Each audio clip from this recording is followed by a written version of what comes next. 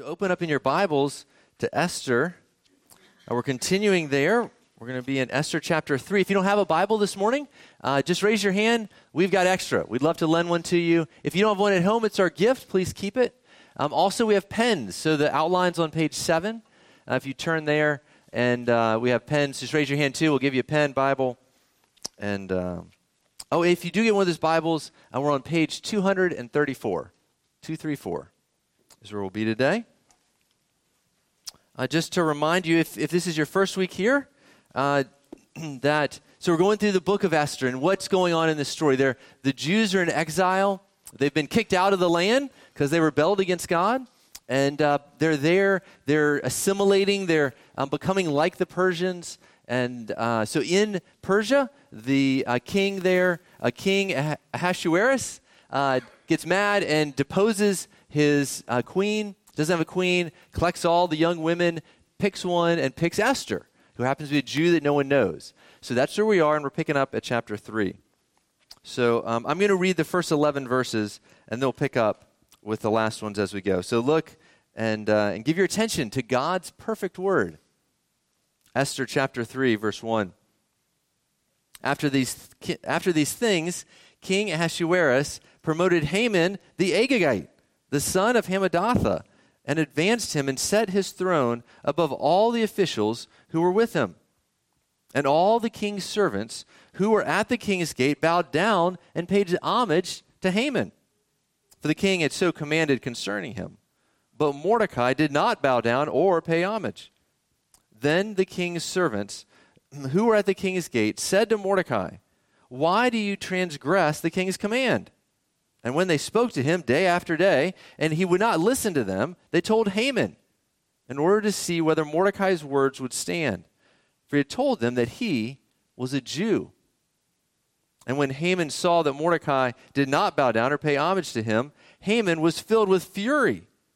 But he disdained to lay hands on Mordecai alone, so as they had made known to him the people of Mordecai, he was a Jew, Haman sought to destroy all the Jews, the people of Mordecai, throughout the whole kingdom of Ahasuerus. In the first month, which is the month of Nisan, in the 12th year of King Ahasuerus, they cast that is, they cast lots before Haman day after day. And they cast lots month after month until the 12th month, which is the month of Adar. Then Haman said to King Ahasuerus, "There is a certain people scattered abroad and dispersed among the peoples in all the provinces of your kingdom. Their laws are different from those of every other people. And they do not keep the king's laws, so that it is not to the king's profit to tolerate them. If it please the king, let it be decreed that they be destroyed. And I will pay 10,000 talents of silver into the hands of those who have charge of the king's business, that they may put it into the king's treasuries." So the king took his signet ring from his hand and gave it to Haman the Agagite, the son of Hammedatha, the enemy of the Jews. And the king said to Haman, "The money is given to you, the people also, to do with them as seems good to you." Well, that completes our reading of God's word. Let's pray. Oh God, this is a dark passage. And so Lord, I know you have purpose in it. You wanted us to read it today. So Lord, Holy Spirit, carry their hearts so we would understand why, what you want to teach us today. We ask in the name of Jesus Christ. Amen. So kids, I think that all of you have an innate, which means a natural understanding of justice. Right? You can say this out loud. I'm going to start a sentence and you finish it, all right? You say this to your siblings often. Or to your parents. You say, "That's not." That's right. That's not. See, you all know it. That's not fair. Why? Why do you all know this? Why do we say that's not fair? Because you are made in the image of God. You know, God is a God of justice. He gives perfect justice. And because we're made in his image, we have a desire to see justice. And when we feel like there isn't justice, we let people know, don't we? But as think about adults, what happens when we feel like there's been injustice? Well, oftentimes one of two things. Either we become angry, we're furious, right? That's not right. This shouldn't happen like this. Or we become depressed. Like there's no justice in this world. Everyone gets away with wrong stuff. This chapter is full of injustice. There's a lot of it. We're going to divide our time in this way. Unappreciated for righteousness. Secondly, you see this outline on page 7. Condemned for righteousness. And then finally, where is God? Where is God? All right, let's begin with that first one. Unappreciated for righteousness. If you were here last week, chapter 2 ended. If you weren't, that's fine. I'll tell you what happened. Chapter 2 ended with Mordecai saving the king's life. Amazing. This guy saves his life, and then we know that the king knew it because at the very last verses of the chapter, it says that it was written in the king's history with the king right there. And so you would expect chapter 3 to start with about him being honored. Well, someone gets honored, but it's not him. It's this guy named Haman with no reason. So this is not right. If you're Mordecai, you're like, and do I get like a pat on the back, a thank you, anything? I just saved the king's life. Nothing. Can you relate with that? Have you ever in your job had someone else promoted? Like that works half as hard as you do, and they get the promotion. And you're like, this ain't right. It's absolutely not right. Why are they getting the promotion? Or maybe to a little closer to home, some moms, you work hard, you make a nice meal for your family, and what thanks do you get? Do I have to eat this? This looks gross. Unappreciated. It's not right. It's not right. You work really hard, you put, how much work does it take to keep clean clothes on your whole family? And the problem is they make them all dirty again. What thanks do you get for that? Hey, I can't find where's my favorite sweater? That's the only mention you get. Right? We live in a world where people are often unappreciated. So it happened here with Mordecai.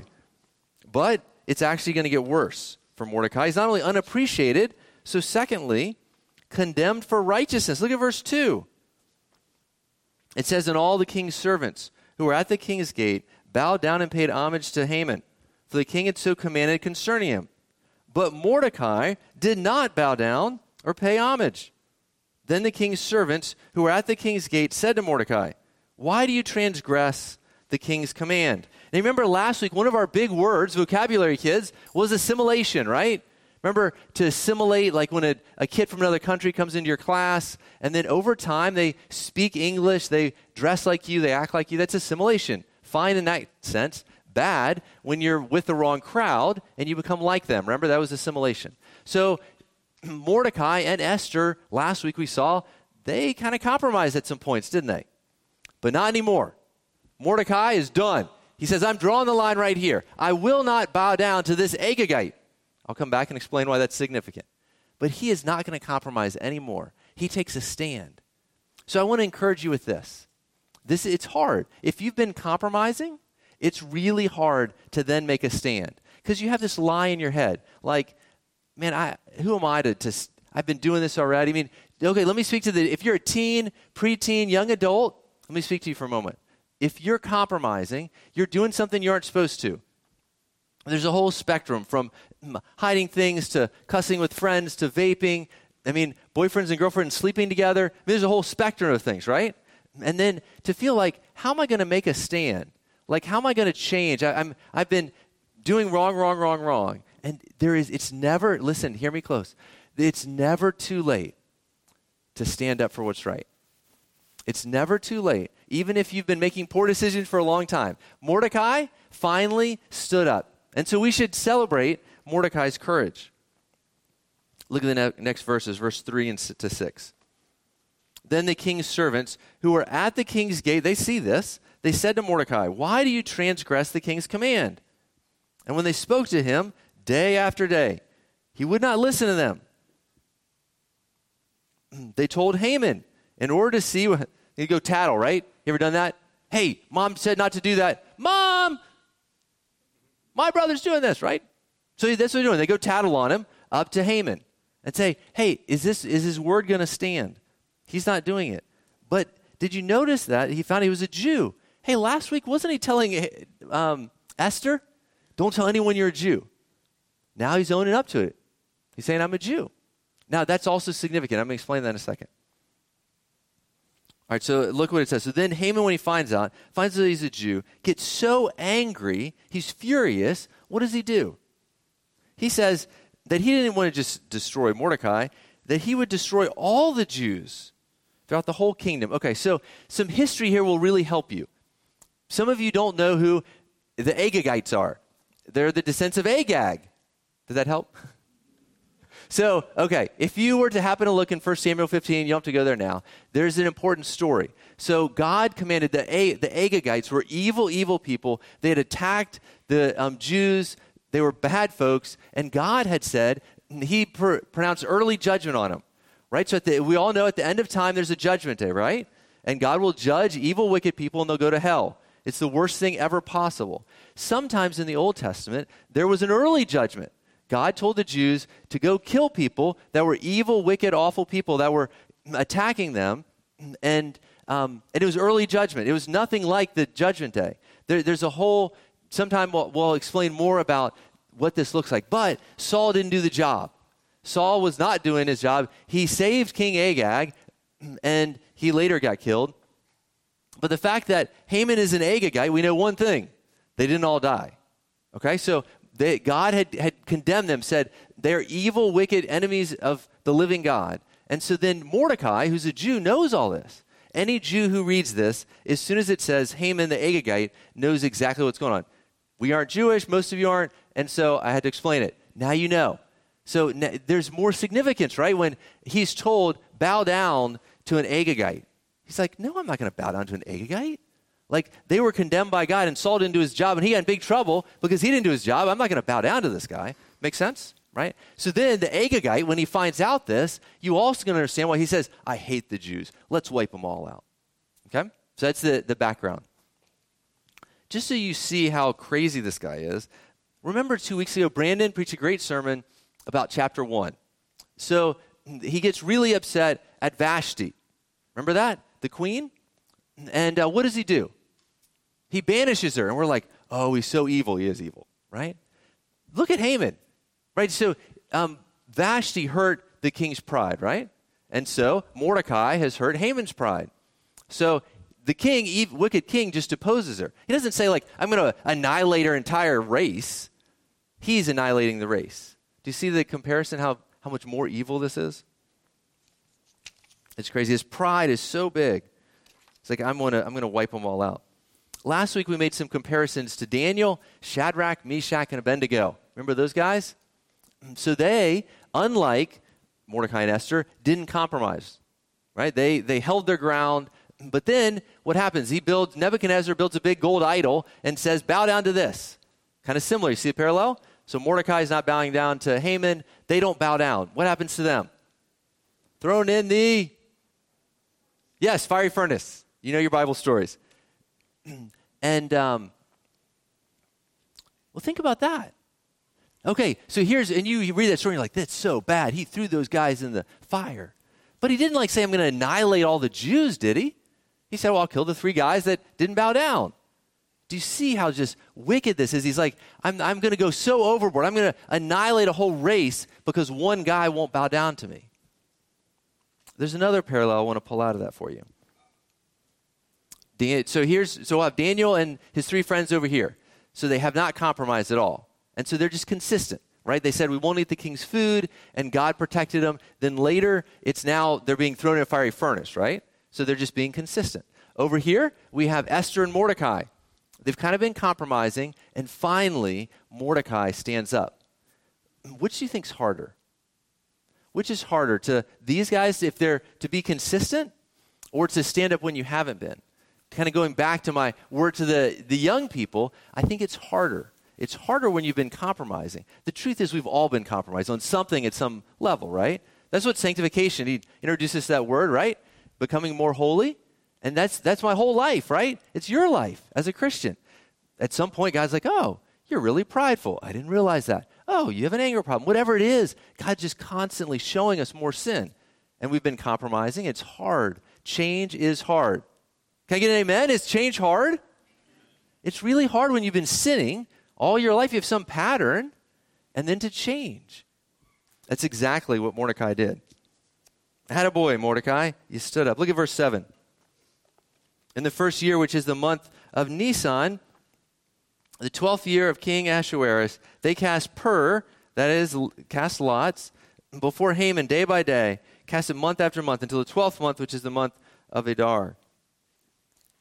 Do you understand what just happened? They're rolling dice to decide when to annihilate the Jews. That's awful, isn't it? I mean, there's they're so petty. We roll dice. Kids, when do you roll dice? When you're playing a game. Now we're going to annihilate a whole nation. This is so wicked. Look at verse 8. Then Haman said to King Ahasuerus, there is a certain people scattered abroad and dispersed among the peoples in all the provinces of your kingdom. He's talking about the Jews. Their laws are different from those of every other people. They do not keep the king's laws, so it is not to the king's profit to tolerate them. Are you serious? It's full of lies. They don't keep the king's laws. Come on, they're assimilating, right? It's not to your benefit to tolerate them. Hey, where'd you get your queen from? She's a Jew. He doesn't know that yet. Who saved your life? It was a Jew. I mean, the Jews had such favor in Persia that Cyrus actually let them go back. They obviously were not this blight on the nation. They were very good citizens. So she's just lying about them. Look at that next verse, verse 9. It says, if it pleases the king, let it be decreed that they be destroyed, and I will pay 10,000 talents of silver. You know how much that is? A talent's about 75 pounds. That's 750,000 pounds of silver. It's a lot of silver. That's 2/3 of the annual revenue of all of Persia. All 127 provinces. 2/3 of the annual revenue, and he's going to give it as the bribe to kill the Jews. This guy really hates them. Look at verse 10. So the king took a signet ring from his hand and gave it to Haman the Agagite, the son of Hammedatha, the enemy of the Jews. And the king said to Haman, the money is given to you. The people also to do with them as seems good to you. We see again just the weakness of this king, don't we? He didn't even ask who they were, right? Haman just said, there's some people, and it doesn't matter who they are. Like, that is terrible leadership, right? He's the king. He doesn't even bother to ask or investigate. They investigated when their two guys said he was going to kill him. Well, that was a little closer to home last chapter. But he's like, whatever. Here's my ring. Yeah, go massacre a whole race. Is that good? That's terrible leadership. That last verse there, 11, can be a little bit confusing. Is he taking the money or is he not? The money is given to you. What he's talking about is when you go annihilate all the Jews, you can have all the plunder and the money and repay yourself for some of what you gave me. That's what he means there. So he's still going to the king's taking the money. He's leaving no money on the table. I guarantee you that.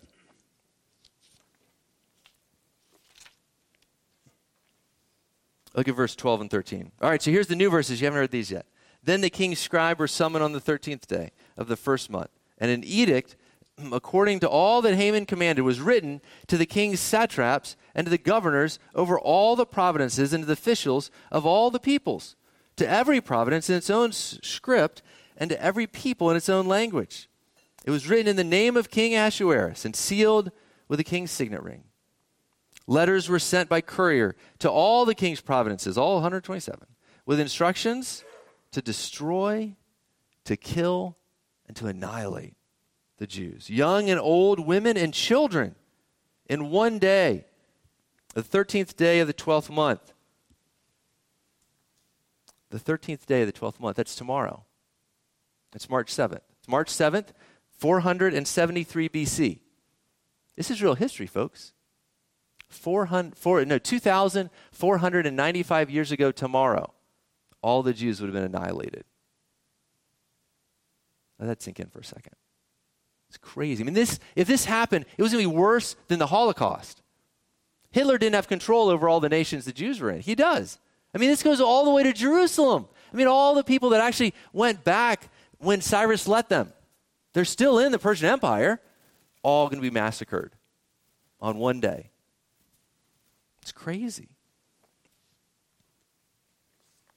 Verse 14.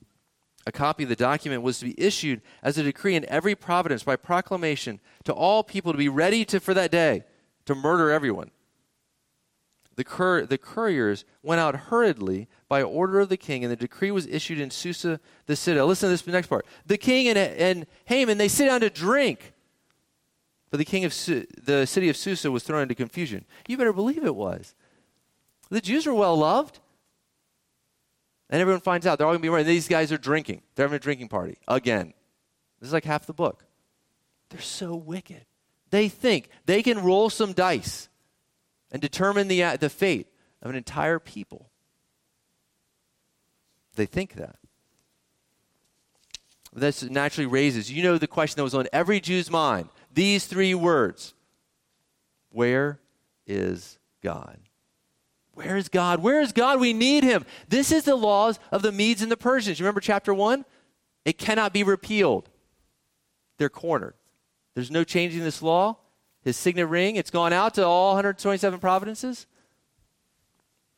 You better believe they're saying, God, where are you? Remember, this is the book that never mentions God, not once in this whole book.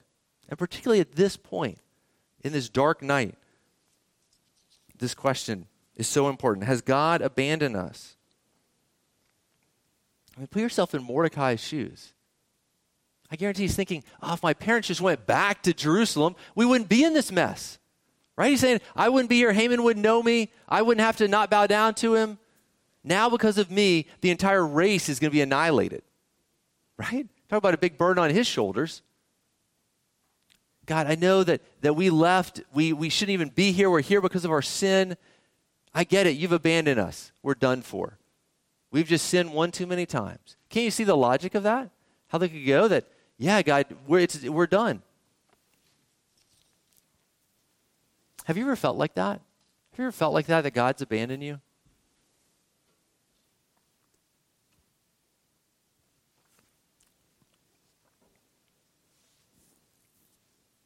During World War II, I guarantee the European Christians were tempted to say nothing can stop Hitler.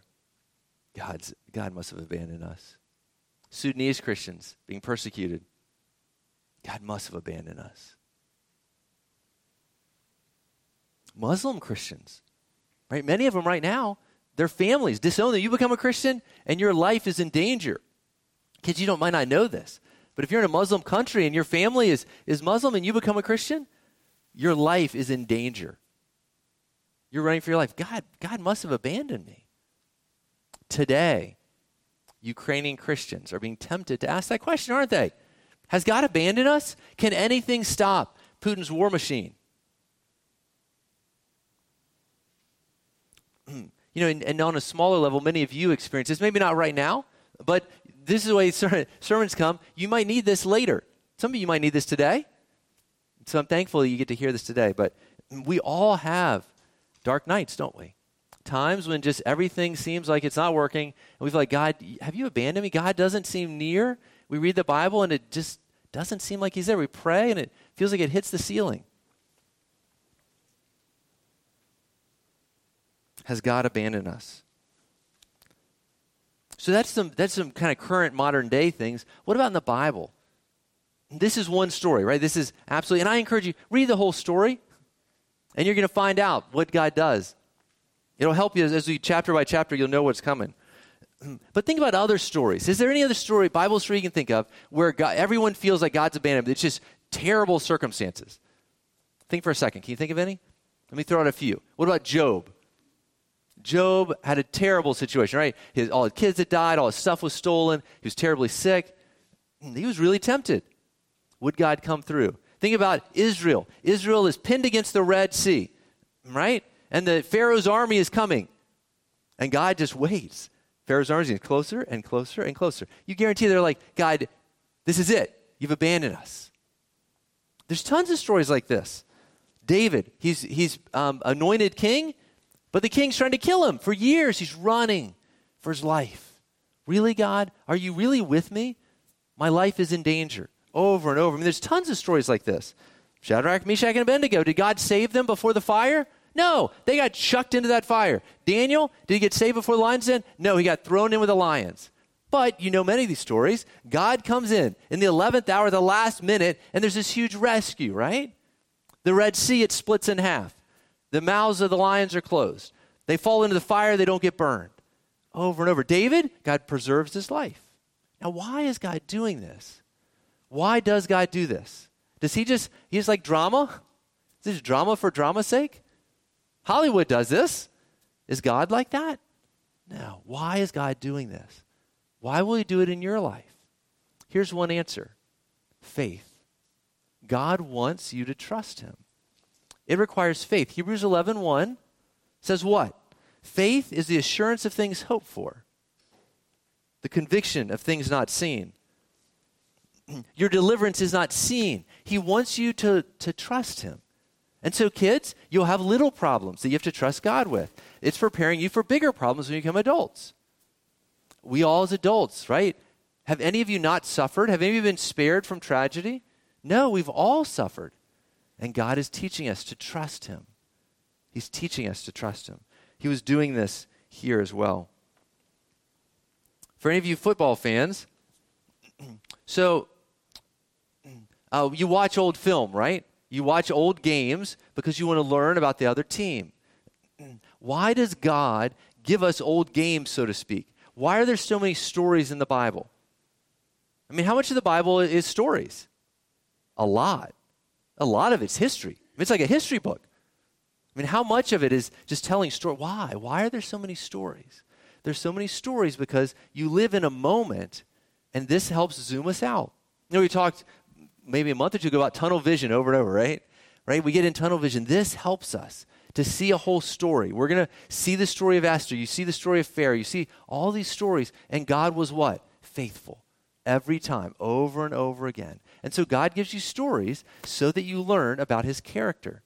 Okay, so if that's watching old films, right, for football, what about the playbook?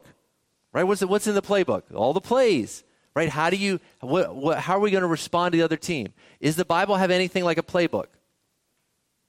Is there any playbook in the Bible to walk you by the hand to know how do you respond to this situation or that? What if they blitz? What are you going to do? There is a book like that. Do you know what it is? It's called Psalms. Psalms is a collection of songs that lead you by the hand. So in your bulletin, open up, and I stuck something in there. You probably all saw it. It's Psalm 22. Look at what the title says. Why have you forsaken me? See, your Bible puts little helpful hints in there, right? So why have you forsaken me? I'm not going to read the whole thing. I'm going to read most of the bold. And so I want you this morning, pretend that we're in Kiev, okay? We're a Christian church in Kiev. See, the reality is all your hearts are there anyway, right? As you've been watching the news, it's been true of me. Our hearts have risen and fallen day after day, watching, thinking, oh, this is awful. And so I want you to put yourself there because you'll need this when you feel like you're going through terrible things. So the Christians cry out to God, my God, why have you forsaken me? Why are you so far from saving me? From the words of my groaning, I'm groaning. It feels like you aren't listening, God. Oh, my God, I cry by day, but you do not answer. By night, but I find no rest.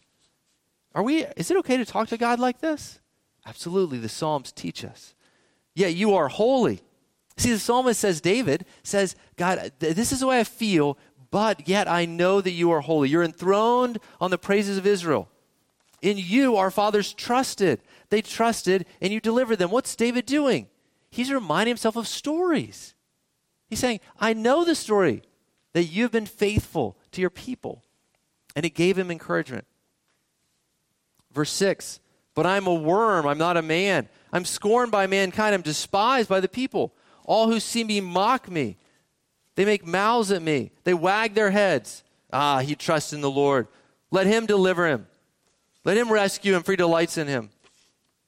Verse 11, be not far from me, for trouble is near. Aren't these good words? See, you can use these. When you're feeling like you don't know what to say and you feel like God's abandoned you, read the Psalms. Here's one. You have it in your hand, stick it in your Bible, pull it out when you really need it. There's other verses there. Flip over to the back.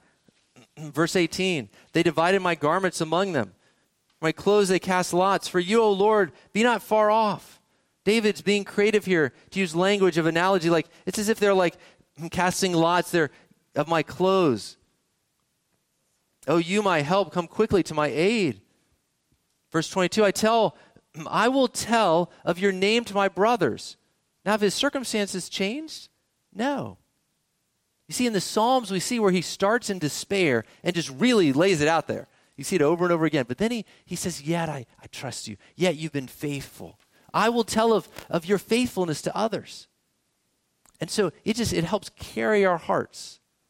It helps carry our hearts. You do this with your children when you're trying to teach them something. You walk them by the hand. And so the Lord walks us by the hand. Do any of those verses sound familiar to you? Do you recognize any? You know, David thought he was just being really creative. He just thought, I'm just talking about my situation. The Holy Spirit had another purpose, didn't he? Verse 1, you ever heard that before? My God, why have you forsaken me? Who said that? Jesus. He said on the cross. What about later? He said his clothes were divided by the roll of a dice. That's what happened with Jesus. There's a number of verses in this. They're talking about Jesus. Here's the good news. You will feel like you've been abandoned at times, but there is only one person, only one Christian that has ever been abandoned in all of history. It was Jesus. When he's hanging on that cross, God really abandoned him. God really was not close because he was pouring out his wrath on him. Why? Because we're sinners. God abandoned Jesus so he doesn't have to abandon you. He can't. You're now his children. Your parents won't abandon you. Neither will your Father in heaven. He never will. Romans 8:32 says this. He who did not spare his own son, but gave him up for us all, how will he not also graciously give us all things? The logic there is, if God gave you Jesus, then everything else is small potatoes, right? So when you feel like you're abandoned, you remind yourself, Jesus was abandoned for me so that I will never be abandoned. Does the logic make sense of that verse? It's very, very important to remind yourself of that, to say, I know that God is with me. He can't abandon me. He'd be unfaithful to himself because I've been adopted. My one hope this morning is that you go away remembering, as we've looked at this very dark passage, this dark day, if you go and read the rest of the book, spoil it. It'll be good for your soul of what happens and how God comes through at the 11th hour. He always does. Now, will there be Ukrainian Christians that die? Very likely. But he is faithful eternally. You see, our ultimate challenge is not in this life. He rescues many in this life, and some he rescues to his side in heaven. And so we are safe. He generally does it right now, right? All those stories, he did it in time with Pharaoh and Daniel and Shadrach, Meshach, Abednego. But remember what they said? He said, we will not obey you even if we get burned up. We will honor God. And there are many stories of martyrs. But God never, ever abandons his children. Let's pray. Lord, thank you that that's true. Those are not my words, those are yours. It is your character that we are resting our hope on. Lord, thank you. Thank you that it is true. You're going to come through for the Jews, and you're going to come through for us. You're working in Europe right now. We don't know what it's all going to look like. You worked in World War II. Lord, many have put their hope in you, and they've not been disappointed. I pray even now that in this room, if there is anyone who has not put their hope in you, and they have their hope in anything else, particularly themselves, Lord, help them see it, even children. Lord, that they would understand that they need a Savior. They cannot trust in themselves. Lord, thank you we can trust in you. Thank you that Jesus died. We pray in the name of Christ. Amen.